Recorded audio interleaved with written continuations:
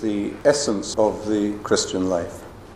Rowan Williams, the former Archbishop of Canterbury, was invited by Pope Benedict to speak to the Synod on the new evangelization that took place a couple of years ago.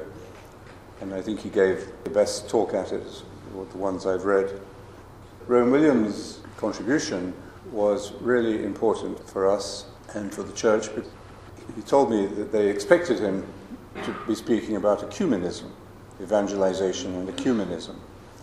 He spoke instead about contemplation.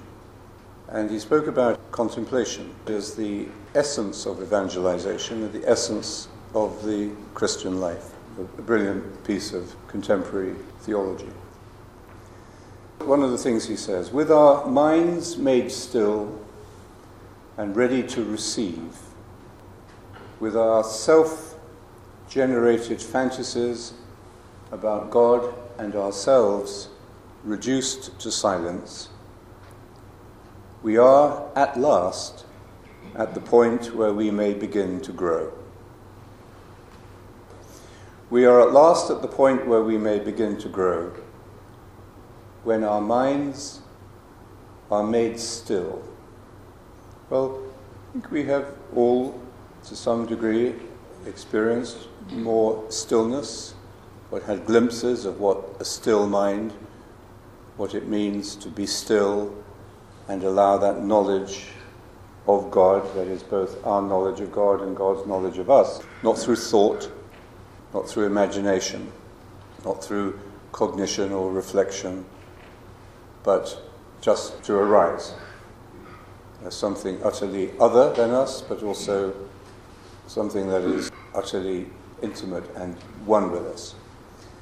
So with our minds made still and ready to receive, because in this stillness we are in that place where we can be most open to receive what?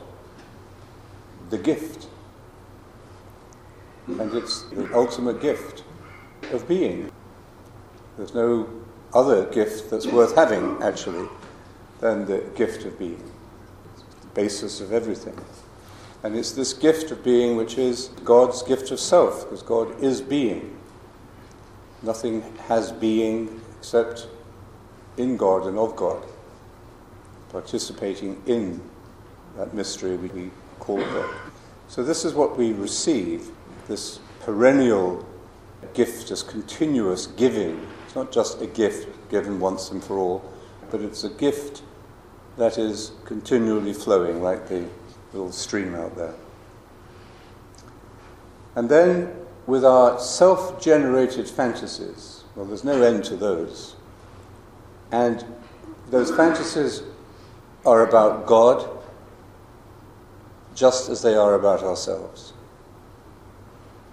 And this isn't a bad thing for an Archbishop of Canterbury to say to the assembled bishops of the Synod on the new evangelization, that we have fantasies about God. And unless those fantasies are addressed and identified and dismantled, which is what we do in meditation, we deconstruct all our ideas about God. St. Gregory of Nyssa said every image of God is an idol. We become worshippers of a false God unless we can let go of our ideas about God. This is the terrible embarrassment and the terrible curse, really, of religion, is that it so easily and quickly ends up in idolatry, worshipping false gods, building the golden calf. Remember the story of the golden calf? The Hebrews were frightened because Moses hadn't come down from the mountain and they were getting a bit restless. So they took off their jewelry and melted it down and made it into this golden calf. So we take what is most precious to us, most valuable to us, and we turn it into this construct of our own imagination, and we worship that. Then we do what we like, because it's our God. So you can have an orgy around it if you like, or you can condemn everybody else for doing something different or thinking about something different. So if it's your God, then that allows you to justify basically anything you want to do or think. That's how we justify violence in the name of God. So, no more important thing for religious people than to reduce to silence our self-generated fantasies about God and ourselves. Unfortunately, they go together. You can't have a fantasy about God without having a false idea about yourself. And if you have a false self-knowledge based on self-rejection, self-hatred, self-mistrust, a feeling of shame or guilt, if you're crippled by this kind of false self-knowledge, often it is unconsciously a self-destructiveness, a self-hating even, then our image of God is going to reflect that in some mirror imaging kind of way. Our knowledge of God and our knowledge of ourselves are of a piece. We cannot know God without knowing ourselves, and vice versa. So he says, when they're self-generated, this is the frightening thing, is that to some extent I suppose we inherit them, but then we make them our own and we generate them more, we work on them, and they become embedded in our own imagination and fantasies.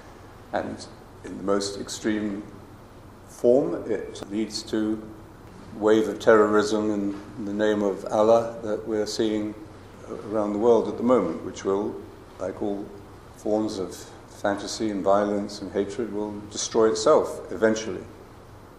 But in the process, can also destroy a lot of other people and things. So he says, when we come to the stillness of mind, which allows us to be open to a reality that is not generated by our own imagination, and where we have brought our fantasies about God and ourselves into silence, that's what deconstructs them, is when you simply, as it were, cut off their oxygen, and then they disappear. Then at last, he says, this is something we long for and something we struggle for, at last we are at the point where we may begin to grow. And growth is what it's all about. That's why we are put on this earth, a little space, as William Blake said, put on this earth a little space to learn to bear the beams of love, to learn to grow in our humanly divine capacity for love, for divinization. So this is what the work of silence is about. It has, on the one hand, this hard work aspect to it, but nobody can avoid doing that. So we have to take on that work, but then we can see it not as a self-punishment, but as a self-liberation, not as a discipline imposed from outside, but as a discipline that we discover and embrace willingly and happily. The growth aspect of it is where we should be putting our focus as well. What kind of person do we become as a result of this work of silence? And what kind of church would it create? What kind of society could it influence? If this work of silence is really being done in enough hearts, in enough lives, in enough communities, what kind of gift could it bring to the world, a gift of being?